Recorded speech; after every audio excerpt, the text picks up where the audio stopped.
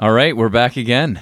Yeah, over the last week I've had a few topics that I've been bouncing around that I've been anxious. Actually, just in case anybody cares, the way I generally come up with ideas, and I think it's probably the similar for you, is as the week goes on between episodes, I keep a Google document, and I call it Clark's Scratchpad, and I use it for writing down little things that come up that either bother me or observations I make as I go through my week. So that's my little hack as far as how I come up with topics. For sure. And I think anything that's happening during the week, if there's a major news event or if there's something that's crazy, that made you laugh or some crazy event, that will definitely take the forefront. So anyway, that's so what do you got going on? You said you had some things you wanted to share, some ideas, some thoughts. I think the biggest thing that I wanted to share with people is, and I've brought this up before with my wife and even just in general, but I'm starting to, or I really want to wage war on the word. Oh, those are strong words. What are you waging war on? I'm waging war on the response you get when you ask how someone's doing and they say, busy, man, super busy, so busy. God, I hate that. Yes, I understand. Continue. And this isn't a new phenomenon. I mean, people have been using this. No, it's been going on forever. People have been using the I'm busy response for as long as I can remember. Certainly when I entered the work life, it became more prevalent. In fact, at school, of course, there would be exam time, but I don't remember necessarily having fellow students or friends of mine say, when you asked them how they were doing, I don't remember a prevalence of I'm so busy being a response. I hate it. I hate that response. You and I have talked about this. I know that's the title of our podcast, but seriously, you and I have had a lot of conversations about a lot of things, and it's why we called it what we do, because we have talked about this. That whole busy thing, everybody is busy. We're all busy. Everybody has stuff going on. But do you remember it in school? Did people say, is this something that started when we went to start our careers, or were you hearing this back in school days, or can you remember? No, I can't remember it in school. I don't know when it became a prevalent thing. I'm going to say it was probably at some point in maybe my mid to late 20s. So once you're in the workforce and you're out there working for a living, that's when it becomes something that's going on. And especially it happens when you've got kids, you've got a job, you got to run things here and there, and it becomes a badge of honor. It becomes this thing like, oh, I'm so busy. And then it's almost like a competition, like who's busier, right? And, yes. And that bothers me. I don't like that at all. I remember I was putting together, a couple of friends of ours were putting together a high school reunion. This was about 6 years ago. And at that time, I think I had one kid. He had one, maybe two kids. And we were looking for people to volunteer to help us out with putting this reunion together. We were holding it at a venue somewhere in Pickering. And we put sort of an organizing committee together, and I think 6 or 7 people were on this organizing committee, of which my friend and I and one other person were kind of leading the charge. And we asked a couple of people who were also on the committee, do you mind maybe taking this aspect of the organization or that aspect of the organization? And we got the response, yeah, I wish I could, but I'm just so swamped right now, I can't take this on. And I remember him saying, okay, this person is single, has no kids, and we're both, we've got families, we're already putting a lot of work into this. And he had a tough time, as I did at the time, fathoming how somebody without kids could be that busy. And I know that may sound unfair, but I think definitely the busy thing, I think you really do get busier when you have kids, absolutely. But it just, for us, we didn't really get the fact that, yeah. I mean, we're getting a little bit off. I'm getting us a little off topic here. No, you're not getting off topic at all. I honestly, I think that like I said, it becomes a badge of honor. And busyness changes. Like when you think you're busy when you're 25. You think you're busy when you're 22, 23, 24. And you've got to get up and you've got to work for a living. And then, you go back to your single bachelor pad, or a lot of people go back to their basement apartment or just their parents' house or whatever it is. And then they get up and they go to work, and then they come home and they do whatever they got to do. They go out with their friends, and you don't realize how much free time you actually have until you have a child, and then you have another child. I mean, you've got 2, I've got 4. Like when you have a family and you have you're running around, you're shuttling kids to baseball or hockey or football or whatever sport, you're busy. That's the definition of busy, right? It bothers me, especially when single people say that they're busy, because you know what? You're not. Unless you are saving the world, you're not busy. And I'm sorry, I'm pretty sure this is going to offend somebody out there that's single, or they're going to be, oh, I'm so busy, you don't understand. Okay, come live my life for a while. You want to know busy? I'm frickin' busy. I am very busy. But here's the thing. Every time somebody that says that to me, like, oh, I'm so busy. How you doing? Oh, so busy. Got tons of stuff going on. I almost feel like saying, oh, that's terrible. You should tell me what's going on. List it. Just enlighten me, right? Because I can almost guarantee you, you're not as busy as you think you are. And it comes down to prioritization. I really believe that, right? So this is the thing, though, is that I think there's 2 different things going on here. If you're not necessarily, I mean, do you use the word "I'm busy" as a go-to for when people ask how you're doing? Okay, so that's the thing I think that a lot of people do.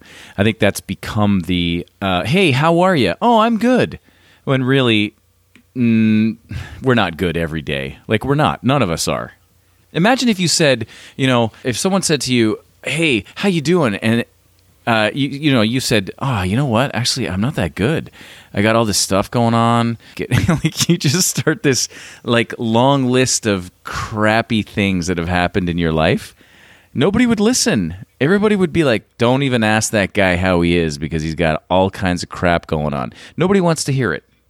But I think people do that anyway when you ask them how are they, and they say, oh man, I'm so swamped, and they go on about these things you were just describing.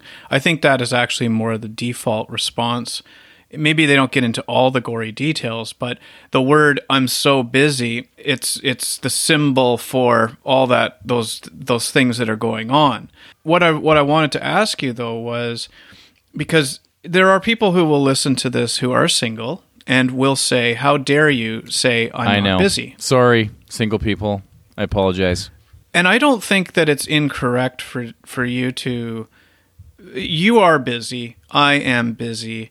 We have kids. I know I'm busier. The single friends I have, I was just as busy as they were when I was single. And again, I'm not trying to make this sound like a competition, because I think that's actually what one of the root evils of this is the competition aspect of trying to be busier than everybody else, or at least be as busy as everybody else. But when I was single, before I had a wife or a girlfriend even, and no kids, I felt I was extremely busy, and I was extremely busy. Not debating that. And it's our choice to have kids, so we decide to make, most of the time it's our choice to have kids. We decided to become much busier than what we were when we were single, or we're just redeploying. I don't. We're redeploying our busyness. Yes. Hold on. So if you're capable of, let's say, 100 units of time to get to for your day, let's just use a round figure, 100 units. Before you had kids, you occupied, let's say, 99 of those 100 units where you were busy doing stuff. Well, everybody has the same amount of time as they had then as they do now. Time doesn't change. It's a static thing. We can't fight time. Everybody has the same amount of time available. When you have kids, you just allocate that time differently. Right. I guess that was what I was trying to say, is that what you fill your time with changes. So things that you used to be able to do, or the things that you filled your time with when you were single or only had one child, you now fill it with whatever, and you drop stuff. You have to. There's no way you can fit everything in. So going out every night with your friends, which was the before busy, now becomes the I have to be with my family busy. And right. And then if you throw in something like what you and I do when we, you still travel, I used to travel a lot for business. When you throw that in, when you come back, you can't just land at the airport and go, okay, I'm going out with my friends, or I'm doing this, or your lifestyle changes drastically. You have to be with your family. You have to show up at your son's baseball game in a suit because you didn't have enough time to go home and change, and you're the only nerd there in a suit because everybody else had to go. You fill your time with. I say this because this is exactly what happened the other day. I had to go to an end of year school party, and I have to take the train from downtown. And I showed up, and I had to show up in a suit, and I was the only guy there in a suit. Everybody had the time to go back and change. Does that make me more? Does that bother you? Does that? It did. I think a little that's bit, kind of cool in a way. I think that's kind of cool. Like you got to the event. You're in a suit. I did. Yeah. Now maybe I'm starting to support the thing that I hate most about this, which is people saw you in a suit, so they must have thought, "Hey, there's a busy guy. Yes, he had to come straight from busy. Yeah. the office." Or that's exactly what I was going to say. I maybe look busier than everybody else, but anyway, whatever. I try not to say it. We both made the conscious decision, I would say maybe about 5 years ago. Does that seem right? Because we talked about this, and we said this was something that bothered us about 5 years ago, maybe more. I don't know. Yeah, and we've both definitely had. Yeah, we both made the. We've had conversations about it. Yeah. So anyway. I mean, just to not to belabor the thought too much, but there were a couple points I really wanted to make, and that is that I believe that when you tell someone you're busy, that it suggests perhaps that the person that you're talking to isn't important enough to fit into your schedule. Yeah, or that you're busier than they are. Right, and you do get kind of into. We talked about this in the conversation we had with Teresa about the hand washing contest, where yeah, that was so good. When you go to wash your hands for the after you've used the bathroom, after you've gone to the toilet, that you got the person who also went, and you're both at the sink together, and there's this competition that goes on between who's going to wash their hands the longest, because if you stop first, they're going to look at you and wonder, I'm not as clean. I'm cleaner than you are because I washed my hands longer. Yeah. So you do get into that kind of parrying of like a little sword fight of like, well, here's why I'm busier. Well, here's what I'm doing. And so it just creates this like competition. But I mean, if you said to someone when they asked you, how are you? I wonder, like, doesn't saying I'm doing great, I'm managing life really well, maybe you're not saying those exact words, doesn't that actually present a certain amount of confidence, rather than I'm busy might suggest you're harried and you're disorganized? And how does I'm really doing well, like, let's imagine this for a second. If you ask me how I'm doing, yep, and I say I'm doing really well, and you'll say maybe, well, isn't it busy at this time of the year, or aren't you busy at work? It's like, yes. Just imagine the conversation of the difference between a calm control. Imagine, like, we talk about David Allen and GTD. His idea of GTD is mind like water. You're like the karate guy, right, who's ready for anything. The title of one of his books is Ready for Anything, where you're in like a karate-like stance. Yep. And you take a blow from this side or an attacker from one side, then you parry over to the other side. You deflect a fist or a kick. Yep. And to me, that's the ultimate sign of success and confidence, is when you can have somebody who is actually taking life like it's just like you're in total control. I respect that much more than I'm busy and I'm insane and I don't know what my head's Yeah. I'm running around like a chicken with my head cut off. So I actually thought about this a lot, and one of the things that I like and I use often is I use two things often. If I am busy, genuinely busy. Sorry, let me say what I usually say. What I usually say is if someone asks me how I am, I will tell people, so far so good. Because in reality, I'm so far so good. Ask me in an hour. Maybe it'll be completely different. I have no idea. My day might blow up. But if you're asking me right now, so far so good. And I kind of smile, and most of the people that I work with or interact with on a daily basis, they will like, good job, awesome, and then they carry on. I think it carries with it a positive. It's like a positive thing to say, and it also leaves open room for change, right? But if I am having a particularly hectic day, I will say to people, hey, if people will say, hey, how you doing? I'll say, I'm trying to keep all the plates spinning. So I mean that just conjures up that image of like that guy at the circus that's got all those sticks, and there's a plate on each of the sticks, and he's spinning them all, and then the ones over here on the left are like almost ready to stop spinning, so you got to run over there and like spin those plates, and then go over here. It just, that to me, because honestly, some of our days are like that, right? But are you just saying the same thing, though, but just making a cute analogy for it? Like, are you still just saying the thing that bothers us, I'm busy, except now you're creating an analogy of a cute picture of somebody spinning plates at the circus? Yeah, probably, but I don't use it all the time. So I think it makes it better. And I don't know. I think people do overuse the busy analogy. So what's next? Childhood fears. Yeah, it came to me the other day when I was listening to, or I had read an email from the kids' school. Many people probably know that the Olympics will be held in Tokyo in 2020. And as part of the kids' program at school, they had some visitors. We received an email just saying that the kids would be seeing some members of the Paralympic athletes that would be participating in the Tokyo Olympics. And Paralympics, as most know, I think, is there's the Olympics and then there's the Paralympics, which run simultaneously, like right after, shortly after.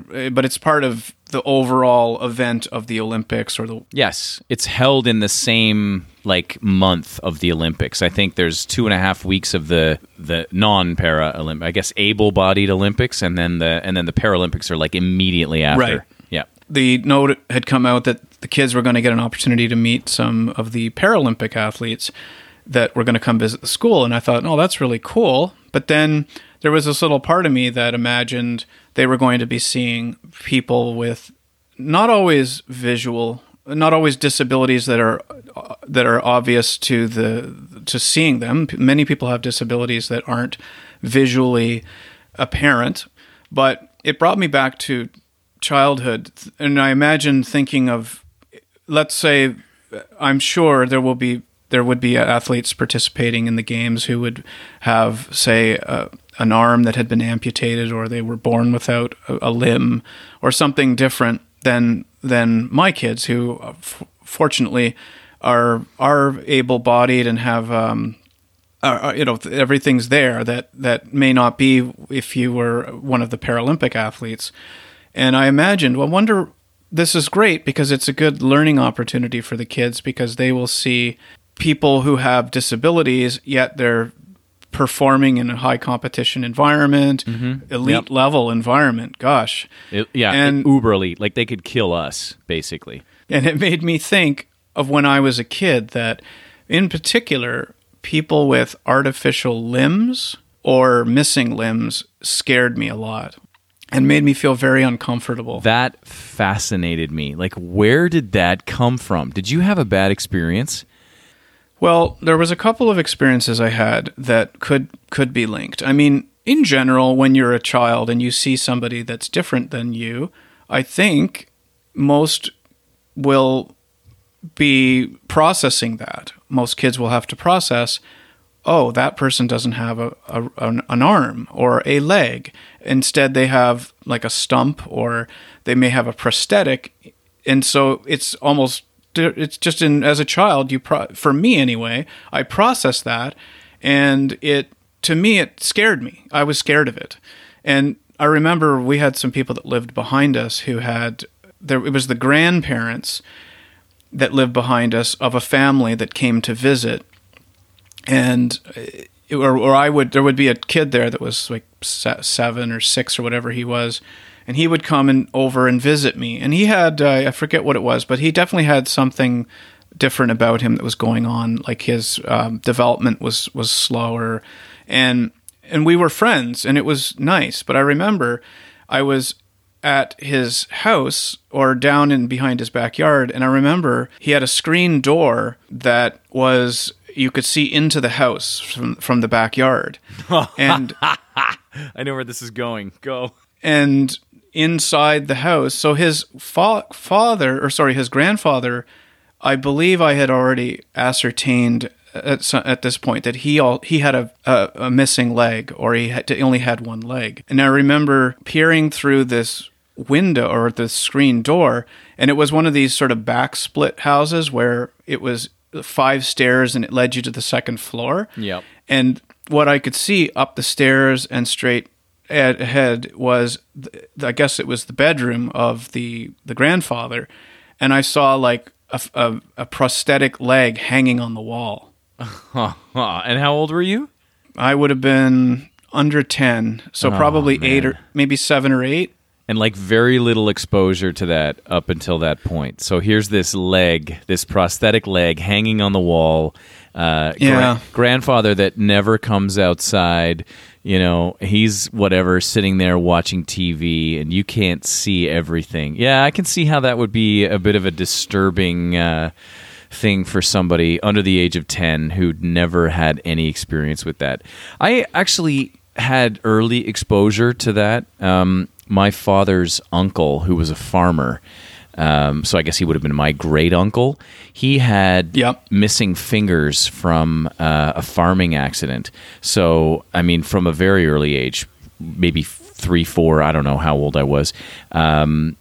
You know, I saw that, and it was explained to me that he had lost it in a farming accident. I think he was doing something on the combine, and his finger got chopped off, or fingers got chopped off, and to me, it wasn't really all that weird. It was a bit strange, but I mean, he could function, and he was a fantastic uncle, so nothing wrong there. But you know, I don't think I ever saw anybody with a prosthetic limb until I was maybe in my early teens.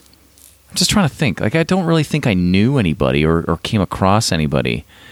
And when I did, I think I found it more fascinating than scary. To me, it was sort of like a, wow, that's incredible. And I got to tell you, I saw this video the other day of this guy that was running on a treadmill, and he had those 2 sort of like blades that, you know, will fit on your legs, and you can run, right? And this guy was amazing. He was running 25 or 26 miles per hour, which is insanely fast if you think about it. Yeah. And he was running on these blades, and I mean, it's fantastic. I look at that and I think to myself, imagine rewinding the clock, not even 100 years, 50, 30 years. That technology did not exist 30 years ago. Maybe it did 30, but definitely not 50 years ago. Anybody that is in need of a prosthetic limb or is in any way not 100% abled with limbs, they're probably living at the best time that they could probably live right now. With the way technology, I think there's a lot of things. Yeah, I think there's a lot of things like that where to be in a situation today versus 25 years, 30 years ago is so much easier. I mean, if you're gay, imagine how much more difficult it was. Oh yeah, 100%. 5, 10, 20, 50, 100 years ago. And thankfully now diversity is so much more prevalent, whether it's gender diversity or something, sexual orientation.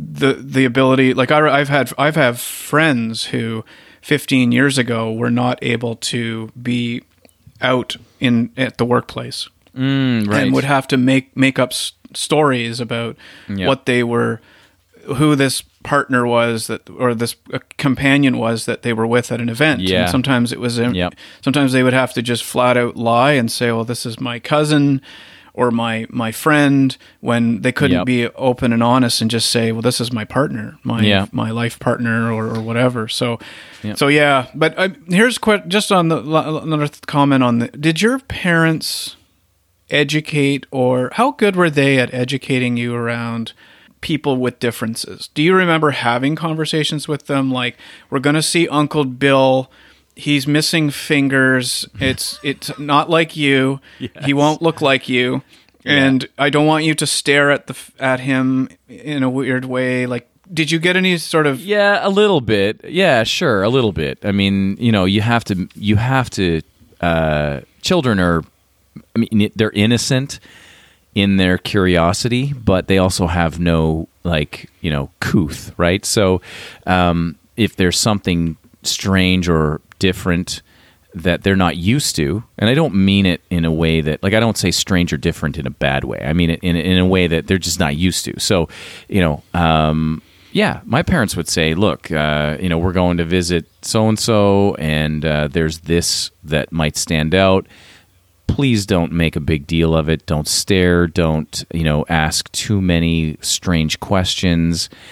And I think that's okay, because you don't want to make the other person feel uncomfortable. But I've also heard from the other side that people will say, you know what?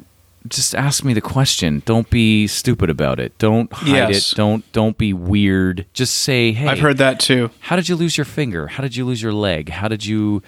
why do you only have one arm? Just ask the question and don't be an idiot. Because it is a story, and in all probability, it's probably a pretty fascinating story. Maybe it's bad, maybe it's unfortunate, but it's probably a pretty interesting story. And aren't we just perpetuating some of the fears? Yes, and 100%. Around, we're perpetuating these fears around these disabilities, that by not making it a free and open space to talk about it, that conversations don't get had, that could get had, that would have made things much better overall for everybody. Do you think this conversation sounds stupid, by the way? Do you think somebody that had a missing limb would look to this conversation and go, what are these idiots talking about? My gut reaction or instinct is no. I think my gut, and I can't speak for other people because I'm not in that situation, but my gut tells me they would actually find this refreshing to hear that. And it depends on the person. And I shouldn't put words into people's mouths or thoughts into people's heads, but I believe that most people would think, no, this is refreshing to hear this talked about in this way, because they go through on a daily basis, depending on what the issue is. It could be a facial disfigurement, it could be a missing limb, that they notice maybe they see parents with their children kind of pulling their kids away just because they don't want the kids to see or to ask questions because it could be uncomfortable. I have heard that people in those situations actually do invite the questions and want to try to break down some of the myths about these things. Instead of it being this scary guy over in the corner with a missing leg, it's easier or better for the parents to say, well, we don't know what happened there, and it is something that can happen, and it's part of life. They may have been born that way. It could have been an accident. But my biggest thing is I don't ever want my kids to feel they can't ask questions. Well, there's also a way to ask questions, right? I mean, most people have a radar that can tell whether someone is sincere or being stupid, right?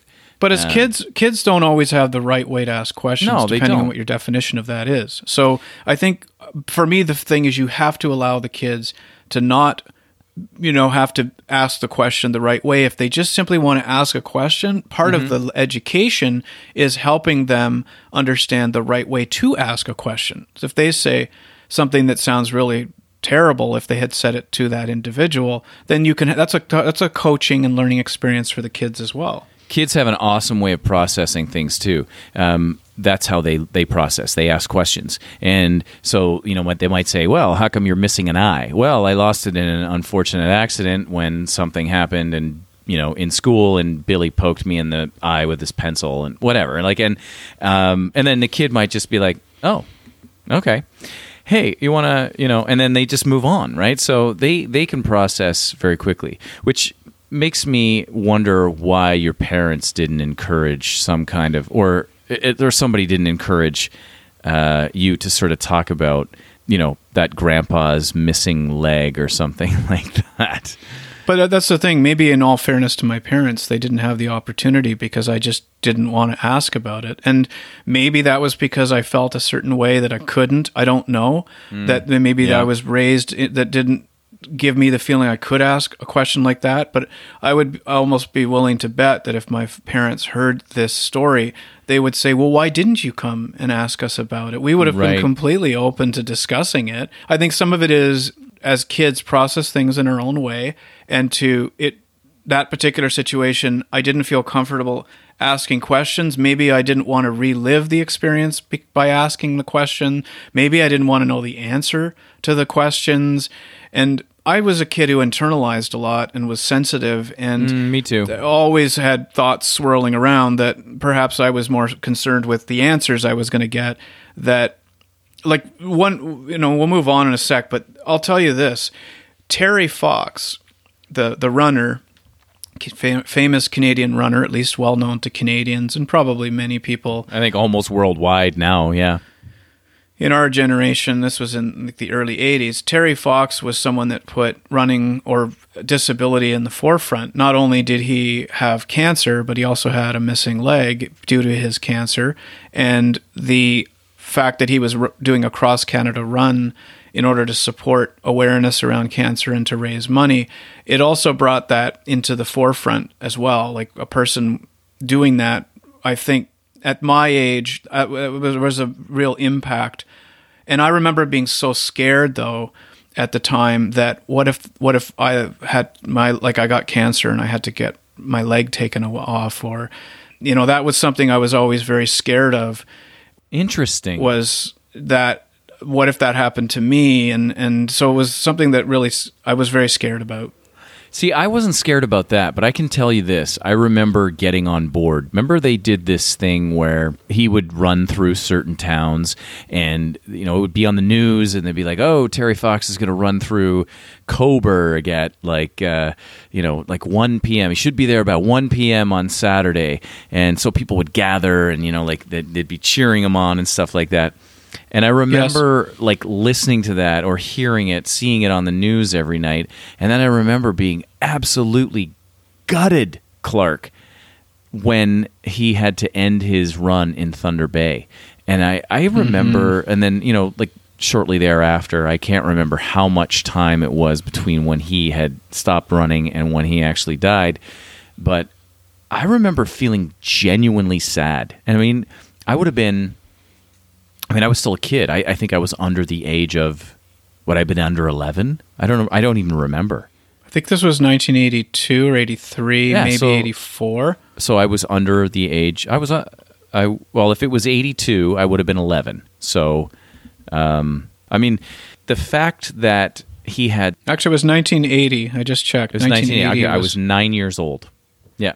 1980, with one leg amputated due to cancer, he embarked on an east to west coast Canada run to raise money. And it says here he died in June of 1981, so it would have been sometime around 1980, 81 that you would have...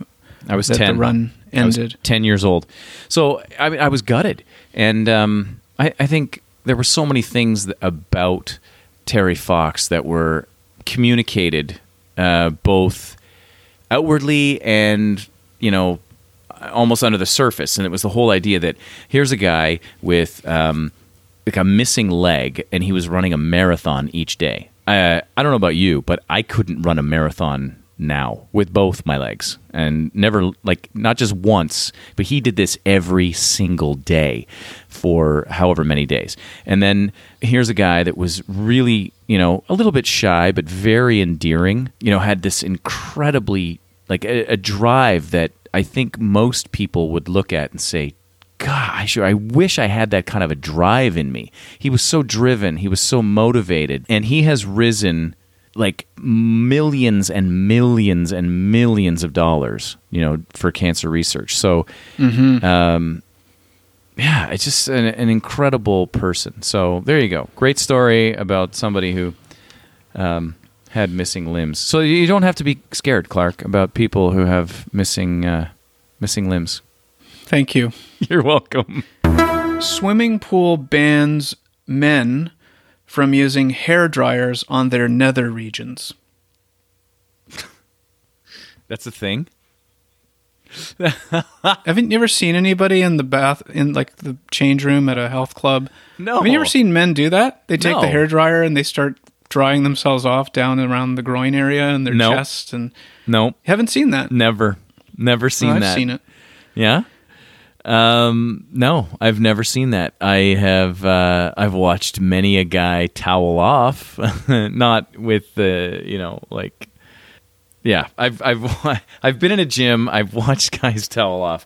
I have never seen somebody like take the hair dryer and spin it so that they can dry their bits, their jewels. This pool is in Iceland. They said that as a result of a bizarre new habit, that people were using communal hair dryers in these change rooms on their nether regions. And so they said the problem became so bad that they were forced to create a poster. The poster shows an elderly man hair drying his testicles with a large red X covering the image. How is that a bad Which thing, I will, though? I will certainly share with the. Let's see if that comes through. Oh, man, that's awesome. Oh, so it's like a plugged-in hair dryer. It's not one of those ones that are on the wall. Because I was, in my head, I was thinking about that. You know that white one with the silver thing that spins? And, you can dry your hands, or you can dry your... Because if you're in a pool area, they have the ones that are a bit higher than sort of the one that would be in the bathroom. And the one that's a bit higher, you could sort of... you have to crouch down a little bit, but you would, like, put your head under it, and you could, like, tousle your hair and dry it, right? What you're showing a picture of is a guy with, like, a hair dryer that you would plug in, So this is in, I guess, the Icelandic language, that the title of the poster is, "This is not a ball sack dryer." That's awesome. Don't dry your ball sack or your butt with the communal hair dryer in the swimming pool or the gym. That's apparently what the translation is. And what language is it written in? Icelandic, I guess, is the name of what you call Iceland language is Icelandic. I think it is. I think it might. And be. I know, I have thought, by the way, that we have to put together an episode where we have all of my mispronunciations, misinformed statements. I want to grab all those sound bites. Oh yeah, I just said risen when I was talking about Terry Fox, and I almost thought, like, that's going to sound like he rose from the dead, but I think I should have said raised money instead of risen money. But yeah, right. You're right, absolutely. Yeah, bloopers. Okay, hold on, wait. So have you ever done that at home? Have you ever taken your wife's hairdryer and like dried your ball sack or your butt? Yes. That's good. Well, actually, there's the article talks about the reasons why people gave for doing it, and it said here, and I don't think I necessarily had this in mind when I was doing it, but they wrote, a couple people wrote in about this to the newspaper. It said, "I don't go to the gym, but at home I blow dry my balls with my fan. I know I do it because if I put the goods away wet, it can sometimes lead to a sour smell." How much are you sweating in one day that your balls smell sour? No, but you're packing it away wet from the Okay, shower. but why are you? Yeah, but how about you just dry them off with a towel? Like, I'm sorry, when I dry, I don't think you're fully drying. It's like drying your hair. You're on your head with a towel. Is it getting fully dry? No. No, but I mean, okay, unless you're in a super rush, there's usually some lag time between when you dry off and you walk over to the, your dresser and you kind of search for your underwear and socks, and by the time you put clothes on, I think everything's pretty close to being dry. I don't know. I think that's me. Yeah. It's obviously a problem in this swimming pool. It's Iceland. This was Iceland, but I suspect I would love to hear feedback on this. Have you seen people in dressing rooms do this, and does it bother you? It would bother me. I think I would have a problem with it. If I was watching someone do that, I'd be like, dude, stop. Go do that at home. I think it would depend also how much they were doing it. Like if it was like in this picture, they show this guy, he's propped one leg up on the counter, and he's literally like blowing the dryer on his groin. I think if it was that overt, while staring at you at the same time. Exactly, which is what the poster is showing, which is probably the idea here is the eye contact with you and this guy. It should be no eye contact whatsoever while doing that. You should be staring at the wall, and you should no eye contact at all, and it should be quick, very quick. And just a little like a zzz, and then like a zzz, and then you're done. Get out, and do not be looking at me while you're doing that.